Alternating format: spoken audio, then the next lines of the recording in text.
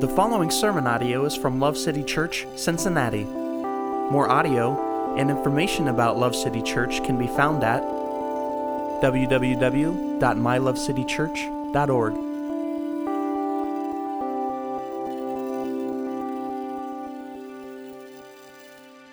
Turn with me, if you would, to 1 John chapter 2, verse 18. We're going to continue our journey together through 1 John. We've titled this series, as most of you know by now, Up Close and Personal. And that's because that was the type of relationship that John, who is the author of these letters, had with Jesus. He had an up close and personal relationship with the Master. And it's clear that the leadership style he had with those whom God had entrusted him to shepherd was also that way, that he was very personal with those whom God had asked him to be a leader for. And we're going to see that even in this opening verse. And so, again, we're in 1 John chapter 2, and we're going to start in verse 18. I'm going to read all the way to 29, okay? So we're going to end this chapter, and then we'll come back through and pick it apart and see what the Lord will say to us, okay? So let's start in verse 18 and read together. Children, it is the last hour, and just as you heard that Antichrist is coming, even now many Antichrists have appeared. From this we know that it is the last hour. They went out from us, but they were not really of us. For if they had been of us, they would have remained with us. But they went out, so that it would be shown that they are all not of us. But you have an anointing from the Holy One, and you all know. I have not written to you because you do not know the truth, but because you do know it, and because no lie is of the truth. Who is the liar but the one who denies that Jesus is the Christ? This is the Antichrist, and the one who denies the Father and the Son. Whoever denies the Son does not have the Father. The one who confesses the Son has the Father also. As for you, let that abide in you which you heard from the beginning. If what you heard from the beginning abides in you, you will also abide in the Son and in the Father. This is the promise which He Himself made to us, eternal life. These things I've written to you concerning those who are trying to deceive you. As for you, the anointing which you receive from Him abides in you, and you have no need for anyone to teach you. But as His anointing teaches you about all things and is true and is not a lie, and just as it has taught you, you abide in Him. Now, little children, abide in Him, so that when He appears, we may have confidence and not shrink away from Him in shame at His coming. If you know that He is righteous, you know that everyone also who practices righteousness is born of Him. Amen. So we're going to start in verse 18. Again, we see John address those whom he's writing to as children, so we see his fatherly tone again coming through and his affection for those whom he leads. The next thing he says is that it's the last hour. I want you to remember that. We're going to come back to it later because this theme is picked up towards the end of the chapter, and we're going to deal with it then, okay? Moving on from there, it says, it's the last hour, and just as you heard that Antichrist is coming, even now many Antichrists have appeared. From this we know that it is the last hour. So here we see the word Antichrist, and it's important to note that only in John's letters is this character called by this name. It's the only place we'll see him called Antichrist. In 2 Thessalonians 2, he's referred to as the man of lawlessness or the son of destruction. In the book of Daniel, he's referred to as the little horn. And he's also referred to as the beast in Revelation. All the same guy, but here we see him referred to as Antichrist.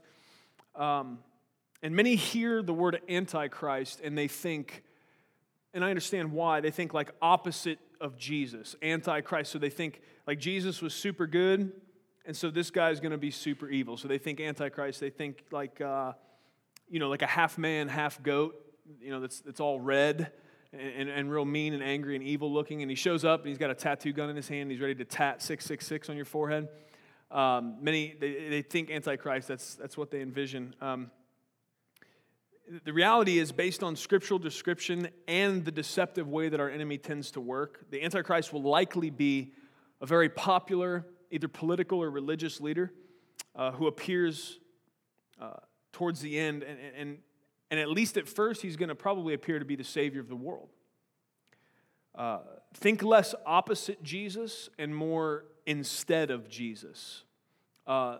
More deceptive, not so obvious. Very rarely does Satan work in real obvious ways. He always tries to come around the backside, tricking us, deceiving us. And Most of what the Bible has to say would lead us to believe that it will not be real obvious from the beginning that the Antichrist is the Antichrist, but that the world will probably look to him and be pretty enamored with him. Excuse me. Now, what many do, however, is they waste their time Antichrist hunting among major players on the world stage at any given time. This has happened for a long time. People have continued to look at those prominent figures and whatever their era is and try to pick out who the Antichrist might be. So common folks that they'll try to pin that on would be presidents and popes and other influential people. They're often declared to be the Antichrist by guys with an internet connection and way too much time on their hands. So what they'll do is they'll spend all their time studying and obsessing the little bit on what the little bit is that the Bible says about the Antichrist, instead of focusing on the mountain of truth that we have about the real Christ. And the best way to be prepared and not deceived by the Antichrist is to know Jesus and His Word. That's the best way. It's not try to dig into the Scriptures and find every single thing you can. I'm not saying you can't do that, but that's not going to be the most effective way to not be hoodwinked if the Antichrist were to show up in our lifetime. The most effective way to not be hoodwinked by the lies of the enemy is to know the truth. And so your time would be better spent getting to know King Jesus than trying to think you could guess who the Antichrist is based on the vague descriptions we have from the Scripture. The Bible didn't emphasize a whole lot exactly what to look for in Antichrist. Why do you think that is? Because God forgot? He didn't forget. It's not that important. If you know Jesus, you're not going to be tricked. Amen? Amen. Truth wins. Hallelujah. Some of you could be rolling your eyes and saying, here we go again with this guy, and you got to know the Word. Yeah, we get it. But here's my thing, seriously. If some guy stands up and he's popular, but then he starts saying stuff like, I know you guys like me, but I'm to the level of awesomeness that you should worship me. If you know your Bible and you know the real Jesus, it's not going to take a minute of your time to even try to have to think through that, right? Automatically you will know, no, I will not do that. There's only one God, only one worthy of worship. That's Jesus. I don't know if you're the Antichrist, but you're either off your meds or something's wrong, brother, because that's not true. Amen? Amen. That's why we got to know the Word. So let's continue here in the verses, and it says, even now many antichrists have appeared. From this we know that it is the last hour. Most Bible scholars agree there will be an antichrist who rises up. There will be a figure that is being described here in other places throughout the Scriptures. But there will also be other less influential antichrists and false prophets. And it seems that they're going to become more frequent and bold as time goes on. And I think if you pay attention to what's going on the world stage at large, you'll know that this is true. I think one example that's prominent now, and I don't know how many of you have heard this name, there's a fellow by the name of Jesus de Miranda, and here's his deal. He claims he had a vision in 1973. Don't take this all the way to the bank. You have to do more research, and correct me if I'm wrong if somebody finds this out. I think he was in jail as a drug trafficker when this happened, which lends to the credence of what I'm about to say. Apparently, while all that was going on, he had a vision while that was going on in 1973, and apparently Jesus came and integrated with him. That's the word. And now he's the second coming of Christ. And so here's the deal. What that means to him is he claims his teachings supersede Christ, supersede the Scriptures, and that people should worship him instead. And you know what is unbelievable? Dude has a ton of followers.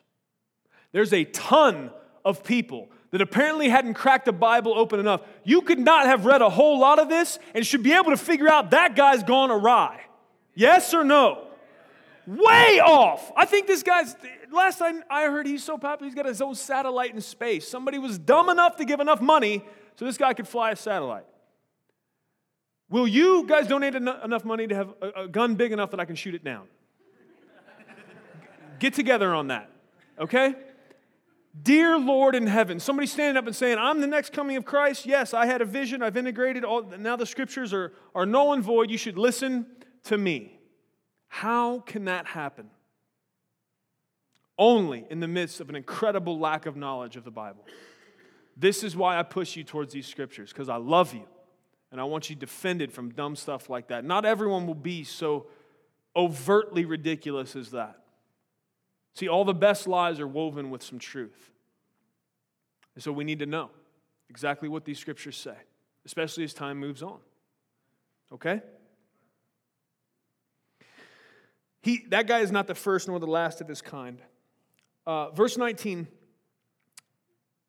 let's read that together. It says, "They went out from us, but they were not really of us. For if they had been of us, they would have remained with us. But they went out so that it would be shown that they all are not of us." I want to call our attention to how many of the biggest names in entertainment, and especially in music, start out claiming to be Christians and either completely abandon that claim or it turns into some like twisted, unbiblical, and perverted offshoot of the Christianity that they originally identified with. Think about it. I can think of a lot of very influential, very popular musicians, actors, people that our celebrity culture holds up high, that as they started, they at least claimed some connection to God in the Bible. And as things moved on and as things went forward, that got weird. And here's my thing, please don't be naive. If you don't think that Satan is at work in the entertainment industry, then you can't possibly be paying attention. And it's no coincidence that many of those who claim to be Christians initially and at the first part of their career, that they are catapulted into the highest levels of fame and influence, where they can then publicly renounce their faith either through their confession or their actions or both.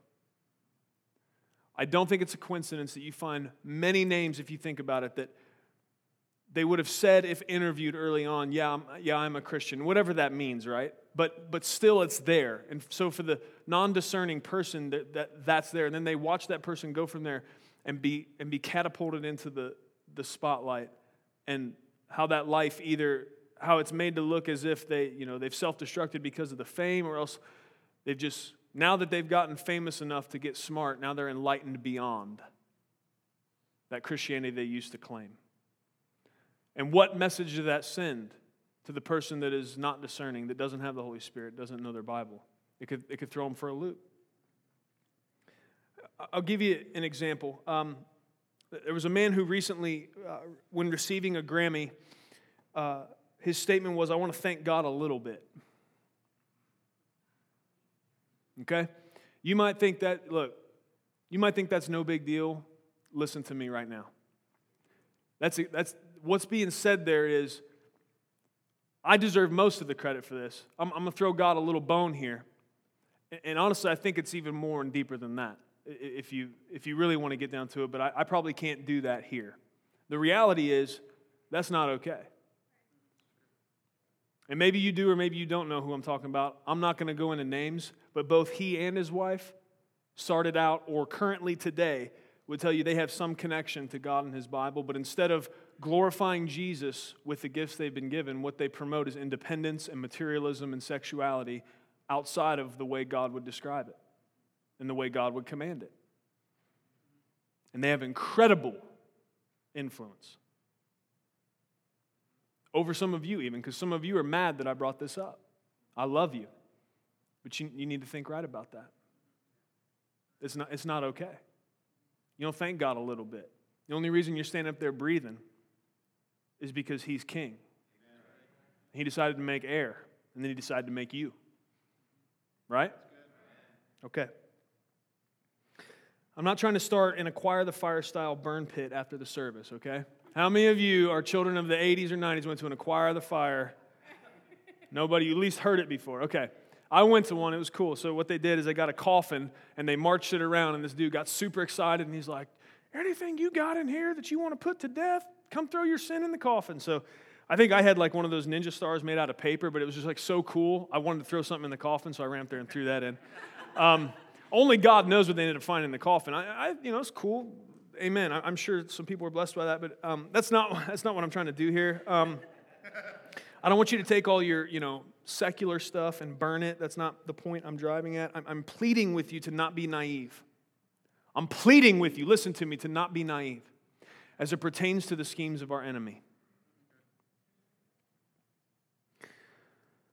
We got to be wise as serpents and gentle as doves. And the influence of celebrity culture is one of the most pervasive and effective tools the enemy has in 2014. The influence that flows from that, it affects the way that we think and affects the way our culture thinks. Now, the overcorrection here would be to smash your TV and smash all your radios and wear earmuffs when you go into public so that none of that devil music reaches your eardrums, right? That would be the overcorrection. That's not what we're advocating for here. We talked last week about living in this world but not being of this world. That can be a very difficult line and balance to strike, yet it is what we're called to as Christians, okay? I'm gonna tell you this, and you know, some of you aren't gonna like it, but here we go. I'm gonna. I oftentimes I'll watch shows, for example, I'll give you an example, like Family Guy. I'll watch that show sometimes, and here's why. Because most of the comedy of that show is a social critique about different individual parts of our culture. And some of you, your conscience doesn't allow you to watch Family Guy because it deeply offends you when they make fun of God or Christians. And I say amen to that, and you should absolutely adhere to what your conscience says about that. If you don't feel good about it, then do not do it. I will tell you this. I watch Family Guy because when they make fun of God and Christians, I want to understand what is it they're thinking. Why is it that they're getting a laugh out of that? Do we deserve it? Is there parts of what they're making fun of that maybe is accurate and it's something that we can correct on our side? I'm not sitting there going, ha, ha, ha, that's funny, they just made fun of God. But I think in some ways it helps me to be a missionary to the culture that I'm around because they're watching it. Okay? And different people are going to have different conviction levels on that. My encouragement to you would be to go to Romans. If you're offended that I watch that, go to Romans and read what Paul has to say about how to deal with conviction. Some of you, it would really bother you to even be in a room where that's on. Some of you have no conviction about it for sinful reasons because you just don't care. That's not okay either. You hear me? You don't say, oh, Pastor Vince said he watches Family Guy. Don't go run with that. No, I can watch whatever I want. No. If I'm sitting there watching it, I'm thinking. Half the time I'm praying, Lord, what is he saying right there? What was that joke about? Why did they say that? So I want to understand. How are the people around me that I'm called to reach, how are they thinking? And other shows are like that. I'm just using that one as an example. And one that I thought would make some of you mad. So that's good. I like to shake you up every once in a while. So there you go. I will turn on local radio stations sometimes with the most popular music. I'll do that every so often. And it's just, I want to hear what it is the people in our culture are listening to. I want to hear it. And I'll be honest with you, normally I don't last very long because either I get upset or disgusted by what I'm hearing. This is the God's honest truth. I'll think, okay, let me flip over here and see what's on. And a lot of times I end up so frustrated I just turn it off altogether. But I think it's valuable to understand what are the things being communicated through that music. Again, it helps me to be a better missionary to those that I'm called to reach.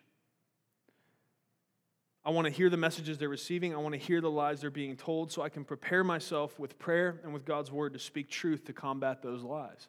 What are the most popular songs on the Billboard charts? What messages are they conveying to the people around us? Again, some of us, you might know the radio station I'm talking about. That doesn't mean you can say, oh, Pastor Vince said he listens to that.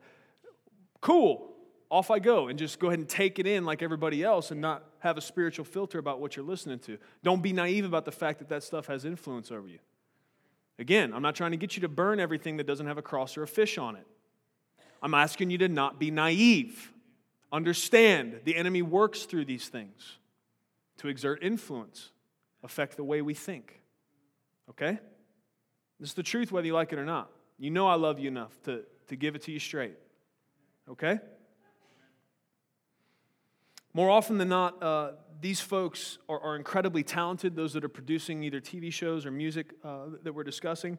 And so I know that the beat is good. I get that. And that would be how some of you would push back against this. You'd say, oh, all Christian music is terrible, but the beat is so good on this song or that song. Listen, I get it, and I know that some of you feel like I'm talking like a fundamentalist, but I'm no fun at all. I get that. I'm not picking on any type of music, and I'm not even saying that you shouldn't listen to them. I'm simply saying, don't be naive. I want you to understand there's a message in every song. There's a point to every lyric, and I just want you to be really aware when those messages are against Christ and the Word. I want you to be aware of that because it'll help equip you. When you hear come out of somebody's mouth that same sentiment or idea, you'll have some idea of understanding where maybe that came from. And you'll be prepared, hopefully, by prayer and the study of God's Word to have an answer to that. When music and entertainment puts forth this idea that marriage doesn't really matter, it's just a piece of paper, God doesn't care, you can be married in God's eyes. I'm just picking one of the millions of lies that are put forth all the time. You as a Bible-believing Christian, you should understand, hold on, no, that's not true. God looks at marriage as a covenant. That's the same word he used to describe what Jesus did on the cross. It's a real serious deal. It's way more than a piece of paper. That's the littlest of all the details. We're talking about a covenant here. Right? Truth to defeat a lie. The other part is having the boldness to speak up when somebody says that. We have to be convinced that the most loving thing we can do sometimes is challenge somebody. See, one of the greatest lies being sold to us today is that tolerance is the highest form of love, to let everybody think what they think and not encroach upon their subjective opinion. That's not loving, okay? Because if you somehow come to believe that smashing yourself in the head with a hammer over and over is a super good idea, I should love you enough to come disagree with you. Amen? Will you please come disagree with me if I decide that, playing on 75 is the most fun thing I could ever do? Like, that's my new high and thrill in life. Please come talk to me, disagree with me, love me enough to say, hey, Brother Vince, that's not a super good idea. You might be harming your life by thinking this way. Amen? That's a real ridiculous, over example. However, with spiritual things, man, people are doing that all the time. They're deciding that, marriage is for chumps and I should just go out here and do whatever I want with whoever I want. I'd rather play on 75 than live like that. And not just because of STDs. Ooh, did he say that? Yes. Not just because of that, but because of the deep spiritual ties that come from that. The fact that it hurts the heart of God every time I sin that way. Yep, that was fun, wasn't it? Okay, we'll move on. That wasn't in the notes. That was an extra special little treat just for everybody, so enjoy. Okay. One thing we need to say and make sure, because listen, man, we believe in God's grace. There is room for people to struggle. If you look at these verses, verse 19, sometimes people will get a little overzealous, and if somebody trips and stumbles in their walk with Christ, maybe they're not around for a while when it comes to the gathering of God's people. They want to pull this verse and just start hammering. There is room for people to struggle along their journey with Jesus. The parable of the prodigal son shows us this for sure. We understand that we are all still imperfect. The hope is that each day I'm getting less prone to sin. It's not that ever in my Christian walk am I going to become sinless like Jesus, but the hope is that I should sin less as I keep walking with Him. As I know Him more, as I know His voice more, as I become more like Him. That's the Christian walk, so we have to be encouraged in that. It doesn't mean we don't struggle and strive and sometimes fail. However, I think what's being talked about here is if someone abandons God and His people to serve the world and themselves and they do not return, their claim as a Christ follower is false. And this is one of those scriptures that puts a big rain cloud over the don't judge parade. You know that, the one where everyone's got the floats and the banners that say, don't judge me, only God can judge me. If you really understood God's judgment, you'd really wish I would judge you instead of God. So that just tells me right off the bat you haven't read much Bible. But secondly, the don't judge me parade needs to shut down, okay? Because it's dumb. And this verse really rains on that parade. So a lot of times what somebody will say, I've heard this sentiment over and over, you can't judge me. I'm not a part of God's family, that's the church. I don't serve, I don't sacrifice, I don't give towards the mission, I don't obey God's word, but God knows my heart. I love God. No, you don't. No, you don't. If you loved him, you'd obey his commandments and be in fellowship with his people. Period. Some of you are uncomfortable with that. And some of you say, Pastor Vince, you're judging them. You're judging them. Yep. And I'm biblical for doing so. Absolutely. You don't believe me? We don't even have to go far. You probably don't even have to turn the page. Let's just, we can stay in the same chapter. Let's shoot back down to verses 3 and 4 real quick, because it's important, because this don't judge me deal, some of you have got that on you. You need to understand that the judgment of the critique and the accountability and judgment that comes from brothers and sisters in Christ is a gift to you. You should desire that in your life, because that is a safety valve that should hopefully stop you before you get to that end judgment from God. You don't want God's judgment. You might think that's what you want. That's not what you want. You need to hang out some more time and read about what God's judgment looks like. It's much better for me to stop you and say, I love you. I'm making a judgment right now based on the verses that you're walking outside of the character of Christ. And for us to be able to talk about that, for you to repent, us pray together, and then we keep marching on with Jesus. That's beautiful. That's seeing the gospel walked out. That's part of what church family is for, and you should be happy when somebody's got the guts to do that for you. Instead, what we do is, don't judge me. I want to live in the shadows. I want to do the darkness thing. Walking in the light doesn't sound like a lot of fun. Shame isn't comfortable. And so I'll wait, only God can judge me. I promise you that's a bad plan. I promise you that's a bad plan.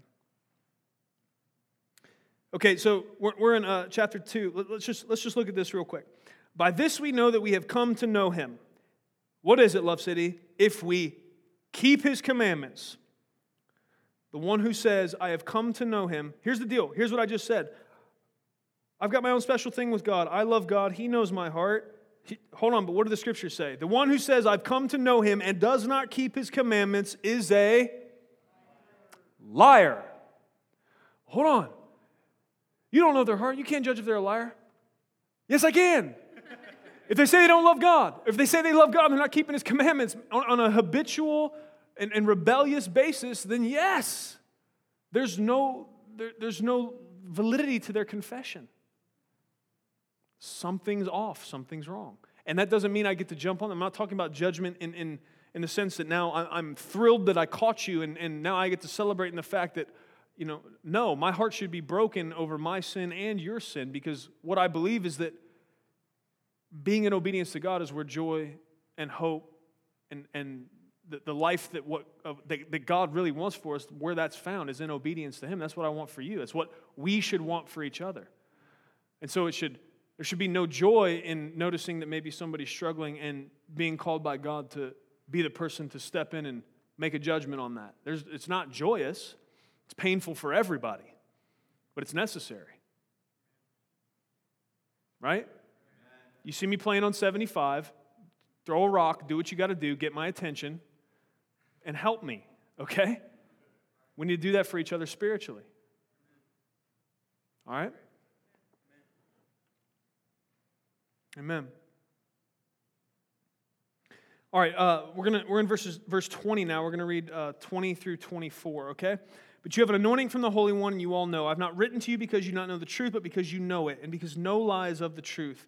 Who is a liar but the one who denies that Jesus is the Christ? This is the Antichrist, the one who denies the Father and the Son. Whoever denies the Son does not have the Father. The one who confesses the Son has the Father also. As for you, let that abide in you which you heard from the beginning. If what you heard from the beginning abides in you, you also will abide in the Son and the Father. Okay? First off, in verse 20 it says, but you have an anointing from the Holy One, okay? And when people start talking about anointing, it can get real weird real quick. I need you to hear and understand that I'm very comfortable with the gifts of the Spirit, and I believe they're in full operation today. That is Love City's position. We believe God is the Holy Spirit and His gifts are still in operation in the church today. We need them. We need the gifts of the Holy Spirit. Yes and amen. However, people can quickly get over-fixated on what they perceive to be an anointing piñata that they can whack with a faith stick and get all kinds of goodies. That's not the point. Here's the thing. We are promised the anointing in Acts 1:8. The anointing is simply, to understand it, it's the equipping of the Holy Spirit. That is what the anointing is. It is the equipping of the Holy Spirit. And so the next question, logically, is for what? What are we being equipped to do? Okay, here's what Acts says. Acts 1:8, you will receive power when the Holy Spirit comes on you. And then what does he say you're going to do? So that you can be my witnesses to Samaria, Judea, and all the ends of the earth. Right, so that we can be witnesses of Jesus Christ. Not so we can do whatever else. We're empowered to be witnesses of the gospel of Jesus. What does John say about it? He says that we're given anointing so that we can discern the truth, that we can stand for the truth, and so that the truth will abide in us so that we may abide in the Father. These are some of the primary jobs of the Holy Spirit as He anoints us and He equips us to be the church. And again, this is part of why we see that gospel centrality in ministry is so crucial. The gospel is the good news about Jesus, and it is the main point of all we do. And it's so, see, the Antichrist and the enemy is so good at getting our attention diverted to these other auxiliary things, not even that they're necessarily bad, but if we get the focus off onto the anointing and something else we think the anointing can do other than, here's what the Holy Spirit does primarily. He came to the earth to exalt Jesus. This is what the Christian believer does when operating correctly and doing what it is that we're called to do. We exalt Jesus. Here's what the Word does. Genesis to Revelation exalts Jesus. If that's not happening, if that's not clearly happening, I'm not talking about somewhere out on the fringes, maybe His name was mentioned. I'm talking about clear centerpiece, highest thing being held up, Jesus and His gospel, then we're out of order. Something's gotten messed up. You believe that? Amen. That's the truth about it. Jesus should be held high. Everything I do and say should point to Him and His glory. Everything we do in the church. And clearly, if the Holy Spirit's in it, Jesus will be exalted. It's part of how you know. If a man's being exalted, we messed up. If the gift is being exalted instead of Jesus, we messed up. We've gotten out of order.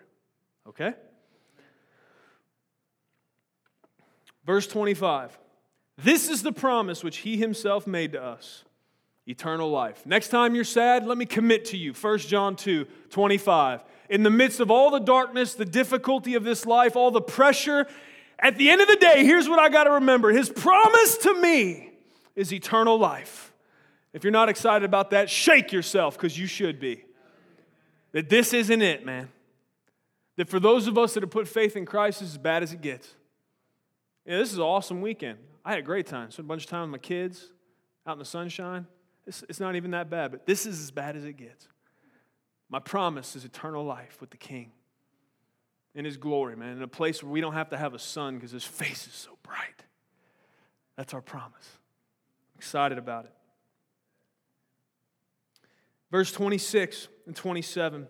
These things I've written to you concerning those who are trying to deceive you. As for you, the anointing which you receive from Him abides in you, and you have no need for anyone to teach you. But as His anointing teaches you about all things and is true and is not a lie, and just as it has taught you, you abide in Him. John is dealing here, you see much of what he's writing, it's rebuttal to false teaching and teachers, and they're trying to present a different truth than what this church already knew. And what we know that he's not saying, which you may have saw in verse 27, those of you that don't like the idea of authority, is that teachers are obsolete. You may have seen him say there, as for you, the anointing which you receive from Him abides in you, and you have no need for anyone to teach you. See, we know that every single Christian, because we are sealed by the Holy Spirit, that's a part of the salvation process, that we have the Holy Spirit. So you could read that and say, oh, okay, I have the Holy Spirit, I have the anointing, I have no need for a teacher. I am now super Christian and need no authority, need no one over me, need no one to teach me the Bible. I'll give you two reasons why we know that's not what John is saying, okay? And there's probably more, but here's two. What is John doing in writing this letter to this church, this group of people whom he loves? He's teaching them. Teaching them a bunch of stuff that they need to know. Reteaching them things that they need to emphasize. So John is teaching in the very writing of this letter. That's not what he's saying, is that teachers are no longer needed. We also know because of Ephesians 4. Ephesians 4 tells us that teachers are a gift to the body of Christ. And what they're commissioned to do is to help equip the saints for the service and the work of the ministry. And so John's not going to go and contradict what is said there in Ephesians and say, oh, well, you got the Holy Spirit, you don't need teachers. Of course we do. We all do. It doesn't matter how much Bible you know, you can always benefit from sitting underneath the teaching of the Scriptures. That's every leader and every teacher included. And if anybody ever decides that they're beyond that, they've probably gotten in pride and they should step down and check themselves. Okay? What John is saying here is that you have no need for someone to come teach you something new. If you notice how he's structuring what he's saying, the appeal he keeps making is, what he keeps saying is, you know the truth. You know the truth. You know the truth. You don't need somebody to come teach you some new thing. You know what's true. And the anointing is going to give you the power to abide by that, to stand for that, to live in that truth and rejoice in it. That is what John's getting at. Because there were these guys coming along, these antichrists, these false prophets trying to tell these people, look, there's this and that. Here's another way. There's an easier way. There's a more exciting way than what John and the other apostles have already taught you. Come listen to us. Come follow after us. John's saying, no. You don't have any need of those teachers. Those guys are garbage and they're liars. Anybody who's going to say anything about Jesus other than what we've told you, that He is the Son of God, that He is Messiah, Christ and King, get away from them. Let the anointing empower you to stand in the midst of those lies being thrown out. Remember the truth that you've already been told. You have no need of those teachers. Amen? Amen. He's saying stick with the truth of the gospel and live it out instead of getting excited about somebody coming along claiming to have a new or better or easier way. And that's honestly why I don't care how tired some folks get of hearing the plain, simple gospel here at Love City. I know there's a point in almost every sermon where I start, and you could probably pick it up and you could preach it from there, because what I'm going to do is explain very simply what the good news of the gospel is. And here, it's a wretched, terrible, prideful attitude to check out when that begins, and here's why. The gospel to the Christian should be the most beautiful sound in all of creation. There should not be any instrument that could be strummed or blown in or banged upon that should be able to stimulate your heart in the way that the pure, beautiful gospel does, because for us, it is the good news. There's a lot of good news. It was good news on Thursday when I found out it wasn't going to rain Saturday, because I knew I was going to be home hanging out with my kids. We could go outside. That's good news. That's not the good news. The good news tells me that though I was broken and deservedly separated from the God that made me because of my sin, that Jesus came and made a way, bridged the gap between us, took my sin upon Himself and shed His blood in my place. That's good news. That's good news. It trumps the bad news that I had no hope. That's where I was at. No hope. None. Dead men don't save themselves. They stay what? Dead. That's why Jesus had to come. Hallelujah! I'm still excited about the good news. Never gets old. Hallelujah. We should abide in, live in, and through the truth of the gospel, and there should be no sweeter sound to us than it. It's a declaration of freedom from sin and death through faith in Christ and His finished work. It is a major sign of immaturity and danger when being anointed to protect and preach this precious gospel is not exciting or spiritual enough for people. Do you hear what I said? When excitement for the gospel is absent, the Antichrist spirit can secure a foothold. When we're no longer excited about the gospel, when we are not stimulated by the pure good news of the gospel, when our hearts are no longer touched, when it's become a common thing, that's where there's room for false teaching to come in. That's where room for distraction can come in. When we are so full of vibrant excitement about Jesus and His finished work and the fact that we get to now be a part of that work. He started a mission. I know He said, is it finished at the cross? And so his work at the cross, yes, was finished, but a mission was also being started. And now 2,000 years later, He's inviting us to get in on it. You can be a part of that continuing mission to let people know they no longer need to stay dead in their sins, that they can be free because of the finished work of Christ. Are you aware that you have a desire inside of you to be bigger than something other than just the mundane day-to-day stuff that we're a part of? I mean, some of you, you're so wrapped up in the rat race, you can't even really see the light of day anymore, but some of you stop and you look around sometimes, you're like, what is this all for?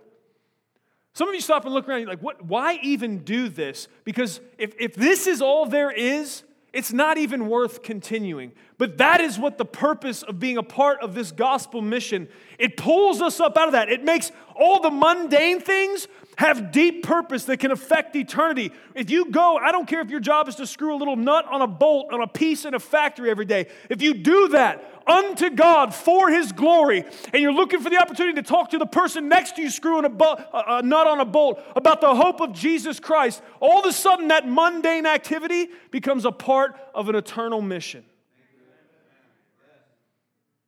I don't care what we're doing.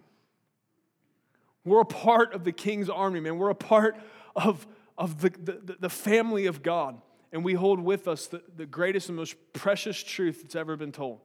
He's trusted us with that. Sometimes I wonder, because I know me and I know some of you, and I love you, but if I was God, I think sometimes I would have trusted angels or somebody seeming a little more responsible with the message of the gospel. You know what I'm talking about? Because sometimes we're prone to not act like it's that important. Sometimes we're prone to get excited about other stuff. Look, man, bump all that. We got to get first things first. Gospel's of primary and first importance, always in all things. Amen. All right, verse 28 and 29. Now, little children, abide in Him, so that when He appears, we may have confidence and not shrink away from Him in shame at His coming. If you know that He is righteous, you know that everyone also practices righteousness is born of Him.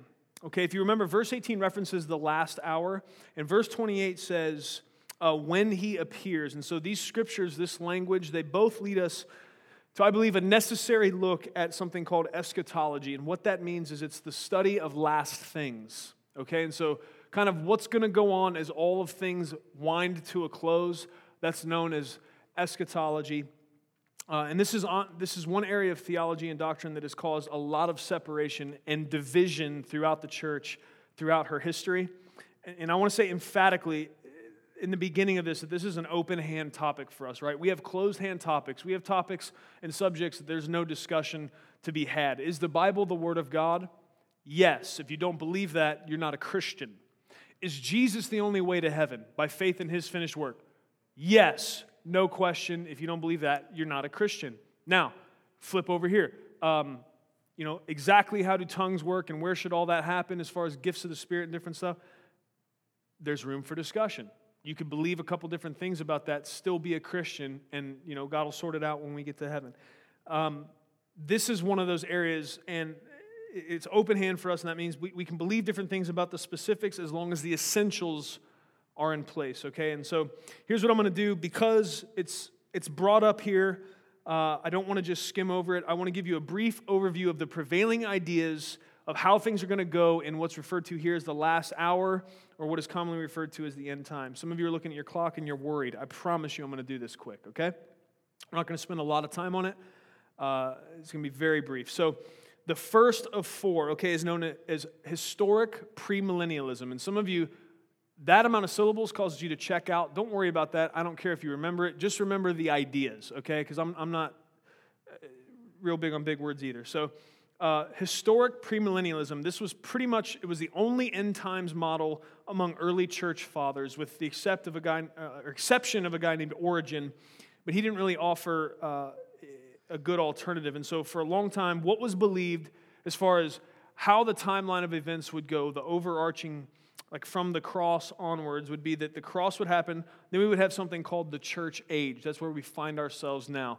It's the time between the cross and the time of Jesus' return, known as the church age. It's the time where we get our mission done, okay? So they believed that the cross would happen, we'd have the church age, then there would be a 7-year tribulation, okay? Some of you are aware of that. You've heard that language. Some of you don't know. There are some that believe, and there's variance about how all that goes down even, but that there's going to be 7 years of difficulty, judgment, part of it being a time of Satan's wrath, some of it being a time of God's wrath, but they believed it would be church age, tribulation, that after the tribulation there would be a rapture or a taking away of God's people, that they would meet God in the air, that they would be changed into their glorified state, and they would immediately return with Christ to the earth for a 1,000-year or millennial reign. So all of these millennialisms I'm going to talk about, really that's just a reference to that 1,000 years that the Bible talks about. So historic premillennialism, the first church fathers, they believed it was church age, tribulation, rapture. They'd be caught away and then brought directly back for a 1,000-year millennial reign. The next is called amillennialism. And so this is a model put forth by Augustine. In Greek, a word is negated by putting an A in front of it. So amillennialism is really like saying no millennium. And it's a little bit misleading because proponents of this idea, they do believe there's a millennium. They just believe it's Christ's rule over the church now, that we are in the millennial reign now, and that the 1,000 years talked about in the Scriptures is more figurative. It's not an actual amount of time. So they believe there's no literal earthly millennium and no eternity on a new earth. So the way they would believe it would be you got church age, coming of Christ, everyone goes straight to heaven. Not a whole lot about a tribulation, no second coming. It's probably the simplest one. If you like simple, you don't necessarily care what's right, just go for that one. I'm just kidding. So you got amillennialism there. Post-millennialism, excuse me. This was developed in the mid-1600s by a Unitarian minister. His name was Daniel Whitby, and it was immediately dubbed post-millennialism because it envisioned a return of Jesus after or post a literal 1,000-year reign of the church over all the earth. So you got to pay attention here to track with the small differences. So here's what a post-millennialism proponent would believe, that we have the church age, so like where we are now, the church would keep growing, but then we would enter into a golden age where the church would have such influence worldwide, politically and in every way, that it would come to a place where when the Scriptures describe God as reigning, that we would essentially, by fulfilling God's mission, we would reach this golden age of influence, and for 1,000 years, Jesus would reign through the church on this planet. So I would say, if you believe this, then you're not thinking probably that the return of Christ is imminent, because I wouldn't say we've started the whole church having such influence that it could be said that Christ is the king of this whole world. You understand what I'm talking about? It doesn't seem to be heading that way, as far as I can tell. So that you would have this golden age, 1,000 years, and then Jesus would come. So after that 1,000-year reign, Jesus would come, take us to heaven. Okay, that's post-millennialism. So we had historical premillennialism as the first one. That's a lot of letters to say. Modern premillennialism. Okay, so this is the one that probably most of you are most familiar with. And what it says, this model became prominent in the early 1800s, primarily out of some theologians from England. It's often criticized for being too new to be true. That's what a lot of guys will say. However, many who are proponents of this idea would point to Daniel 12:4 and Jeremiah 30:24, which seem to indicate that our understanding regarding prophecy may increase as we get closer to the end. So there are some theologians that say if something's new as far as an idea about interpreting the Scriptures, it's not true. And I think generally I agree with that. I'm not totally sure as it pertains to prophecy if that's accurate.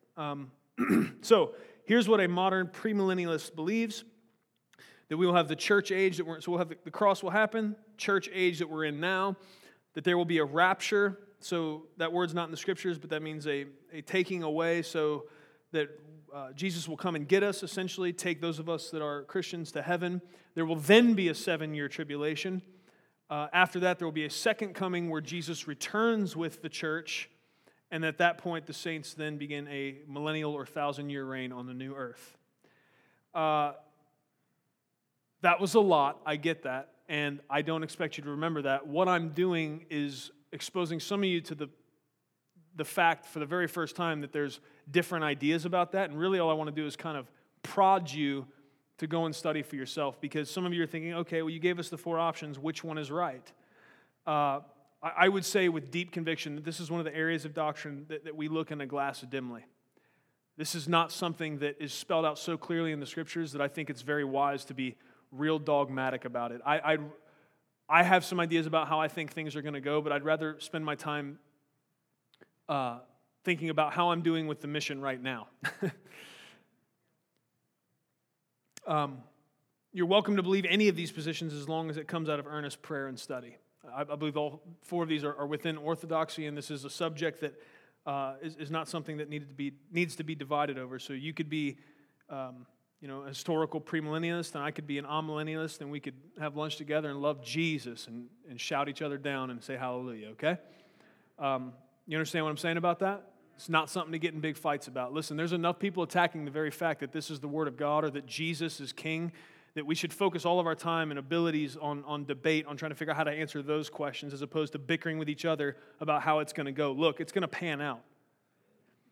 I'm more focused on us making disciples right now and accomplishing the mission that God gave us while we got time to do it. Okay? What is way more important than the specifics of the timeline for the end are the details that everyone agrees on. Here's the one detail. It doesn't matter which one of those models you believe as far as eschatology goes. Here's what everyone agrees on. He's coming. The King is coming. It doesn't matter which one you believe He's coming. And that should cause us to have a certain reaction. I don't care if you're premillennialist, postmillennialist, no millennialist. I don't care if you're pre-trib, post-trib, mid-trib, no trib. I don't care. The sober reality is He's coming. We need to live in light of that. And when He does, we will either stand in confidence because we've abided and obeyed in Christ, or we're going to shrink away in fear and shame, knowing that judgment and reckoning for our wickedness has arrived. There's two options given here. We can either stand in confidence when He comes, or we can shrink away in shame. I really want every single one of you to be able to stand in confidence, not because you think you've done a good job, but because you know Jesus did everything necessary for you to be able to do that. That His shed blood and His finished work on the cross purchased righteousness for you that you didn't deserve. But that you've been walking that out, that you've been proving that the love that God went first and in loving you, that it's penetrated your heart, that it's caused change, that you've been obeying His commandments, not to earn His love, but because you know how much He loves you. You want to please a Father like that. Meditating on the Lord's return is a great way to assess where you are at with Him. If thinking that He could return at any moment brings you anything but a smile to your face and hope to your heart, you may be in trouble. You hear what I said? Thinking about the fact that He could return at any moment, it should bring a smile to our face and hope to our heart. If not, we might be in trouble. Either you're in sin and rebellion and you know it, or you've become too attached to this world.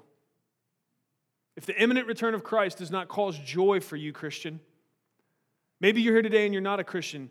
The imminent return of Christ should not cause you joy. It should cause you to seriously consider the way that you're headed. I love you, but I got to tell you the truth. I'm a Bible man. I know not everybody believes the Bible these days, but I believe that this is God's word and it's true. And what it says is that there is an eternity, that what's happening here, that this is short, eternity is long, and then we're all going to spend eternity somewhere, either with God in heaven or without Him in hell. And I want you to go to heaven. And what the Bible says about that is not if you do more good things than bad things, you'll make it, or that if you're better than your neighbor, you'll make it. What it says clearly is that none of us should make it. But that Jesus came and lived the perfect life we couldn't. That He died in our place for our sins. And that if you'll believe that and trust that, if you'll believe that not only did He die, but that He rose from the grave, that He was victorious over death and sin, that His shed blood purchased you, you could be saved today. And I invite you to that. I invite you to put your trust in Jesus. I want you to be with God forever. I want you to have joy and purpose in this life. I encourage you to join God's family. And we love you here. Our only hesitancy when we think about Jesus coming should be that we would hope for more time to tell more people about Jesus. Other than that, we should be ready to go home. Any other thing that causes us hesitance, it means that we've become too attached to something in this world. Let's be real for a minute. Here's where I'm most prone to mess up on this. I think about not getting to see my kids grow up, right? That's real. Is that real? I'm just being honest with you. If Jesus came tomorrow, I don't get to see them finish growing up. But if I was bummed out about that, if I didn't get to the place where I had joy in thinking about all of us being with Jesus now, then something is not clicking with what I say I believe. Because for all of us to go now and be with God for eternity is so much far better than anything we could pull off as an existence here on this planet. So let Him come tomorrow. let him come 1,000 years from now. Either way, I should have joy. I should look forward to the day. My great hope for all of us is that if the Lord should come in our lifetime, that we would be found confident and righteous in the day of his coming. That we would not shrink away in terror at the sounding of his heavenly trumpet, but that we would raise our hands in worship and final victory. May we live in holiness and obedience as if he's coming today. And plan for spreading his gospel as if he'll wait for another 1,000 years. Do you understand that tension? Because it seems you could go either way and miscalculate. You could think, I don't think he's coming. And you could live sloppy. You could take advantage of grace. Or you could think, man, he's coming tomorrow. I'm just going to sit in here by candlelight and hum till he gets here. Well, then we'd miss the opportunity to share the gospel. We have to do both. We have to walk in both. And have joy about it. Amen? Amen. Let's pray together. Father, we come before you in the name of Jesus. Lord, we love you. We thank you for your word. I thank you, Lord, for the promise of eternal life. God, let this never become a common thing to us. I don't ever want to get to the point where I'm not excited about the simple thought that this is not all there is. That you've sent me here for some 80, 90, maybe 100 years to do a mission.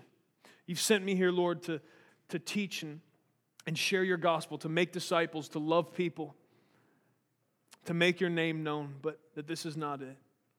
That one day the frailties of this body will pass away, all pain and sickness and suffering will be gone, and Lord, I will be able to stand in your glorious and magnificent presence, and I will be able to worship you for all eternity, uninhibited by my sin. I look forward to that day. I look forward to the day, Lord, where I stand and all that is around me is lit by your very glory. I look forward to the day that I get to be with you. God, let us please live, understanding that the scriptures tell us that you're going to come like a thief in the night, that it could be today, it could be before we finish singing the songs we're about to sing. You could come. Lord, let us live with that understanding, but at the same time, let it not cause us to disengage from the mission you've given us. Lord, let us plan as if we've all got that full 100 years to keep preaching your gospel. Lord, and let us look forward to it with anticipation. I'm glad for every day you're going to give me to live in light of your word and to share you with other people. In Jesus' name, amen. Thank you for listening to audio from Love City Church, located in Cincinnati, Ohio. Feel free to make copies of this message to give to others, but please do not charge for those copies or alter the content in any way without permission. To give or find out more about Love City Church, visit www.mylovecitychurch.org.